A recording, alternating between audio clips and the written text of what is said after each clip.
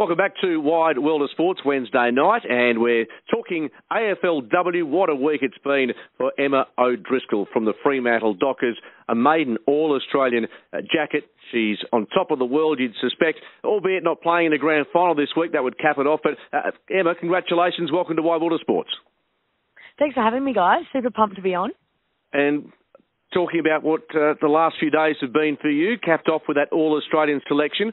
You said you're in shock. Has it sunk in yet? Yeah, it's been an absolute whirlwind, to be honest. Still super pumped and didn't feel real until today, I suppose, when I've just been receiving so many congratulation messages from people, which has just been awesome. So, still can't believe it. Still can't believe I had to get on stage with some of the legends of the game. It's a phenomenal experience for me. What's a night like? It looked like a night of a celebration, a night of fun, really slightly different from what we see at the Brownlow. Yeah, it's so much fun. I think that's what makes AFLW, is that you have that kind of authenticity to it and everyone can just be themselves. And I think it's really important to get to know your opponent off the field as well, which I think these events provide the opportunity to do that. And yeah, it was a lot of fun, a lot of champagnes consumed, but really, really good event. Absolutely. And not just the All-Australian, but it followed a very good performance by yourself in the club's Best and Fairest Award, pipped by a single vote to finish runner-up to Anne Stannett. So you must be completely over the moon with your performance this year.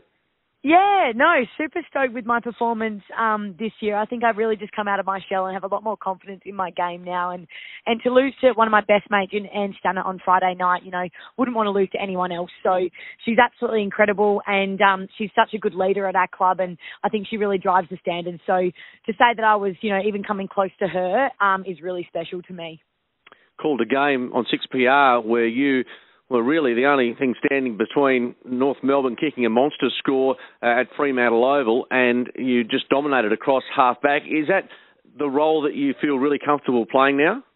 Yeah, definitely. I think Lisa has instilled a lot of confidence in me this season, and along with having quite a similar backline, I think helps having that continuity in the team that's actually going out each and every week, I think does really help, especially when you're a team within a team in that backline position. So I've got my girls around me, Laura Pugh's the general down there. She's always helping guide and direct us. And then you've got the young girls too. So I think I've had to take on a bit more of a leadership role in that sense of hopefully, setting the tone for the likes of Maddie Scanlon, but we've also had Mickey Hyde come through, a lot of young players in there. So, no, it was really good. And that North game, bloody tough, but definitely one of my better performances. Probably wouldn't have been Mark if the ball wasn't down there so much.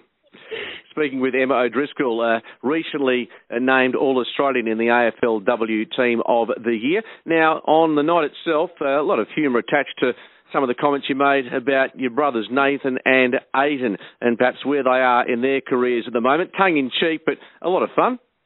Yeah, it's so much fun. Like I said, if you can't have banter with your siblings, then I don't reckon you've got a healthy relationship there. So the boys know I'm obviously only joking. I absolutely love them to bits and they'd do anything for me. And they've been huge support of mine throughout the last couple of years, especially making the transition from netball to footy. And as I am for them, they're living out their dream playing AFL footy and I want to best support them as much as I can. So, yeah, as much as we joke and we have that competitiveness to it, I do, support them in everything they do and they're always backing me as well.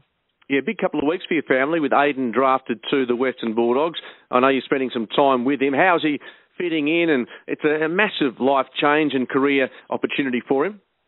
Yeah, definitely. So I'm still in Melbourne at the moment and we just went out to dinner with Aidan then. So I was just jumping out of the car to take this phone call and he's loving it. He's living with Aaron Norton at the moment in Melbourne and I think just adjusting to that new lifestyle, it's obviously a lot bigger than Perth and walking into a brand new club and having to meet all these people is quite daunting. So I think the fact that he's been to boarding school has really helped him and I just cannot wait to see what he can do at such a great club like the Western Bulldogs. Absolutely. And Nathan, didn't see as much of him as we'd like this year for the Fremantle Dockers, possibly a few injuries there, but how keen is he to ensure that three O'Driscolls are in the conversation in 2024? Yeah, Nathan has put in a lot of hard work over this off-season period. He's been doing the extras, and I know he's just got his head down right now, just trying to put his best foot forward for 2024. A lot of new faces down at Freo as well, but I think he's definitely hoping to establish himself next year, and there's not much he can do other than implement the feedback that he's been given. And yeah, like I said, just work really hard in this period now. Grand final week over in Melbourne, and North Melbourne taking on Brisbane, but just on Fremantle, finishing 13th, 4 wins, 6 losses. A sense of jealousy, I'm sure, about what those two clubs are preparing for on the weekend and the work that's ahead of Fremantle next year. Absolutely. Got the fire in the belly to want to get there next year, that's for sure. There is definitely some jealousy, but also I'm super pumped for both the teams. I love the Brizzy girls, and it's so good to see the Kangaroos come in with momentum from the last few games. And to be honest, it's just going to be a great competitive game for women's footy, and I hope they sell it out on Sunday. Really excited. No question, but the task now is to build your list. There's some speculation Ash Brazel, who has played netball and, of course, AFLW, might be considering a move to Fremantle. Irrespective of the name, you, I'm sure, are happy to have anyone at the club that can improve your list moving forward to give you that chance of success. Absolutely. Bring as many people in as you can, Lisa. No, I absolutely love our list at the moment. We are quite a young list, so it'd be really good if we could get the likes of someone like Brazel, who has that experience not only with an on-field role, but an off-field leadership role as well. So super exciting to see what changes are made in this next period. And you know, Freya's like family. We will embrace these newcomers, and they'll fit in like there's no tomorrow. So really, really pumped. And like I said, always looking to add to our list, but know that we do have the foundation built from this season with our current players. So just wanting to expand on that.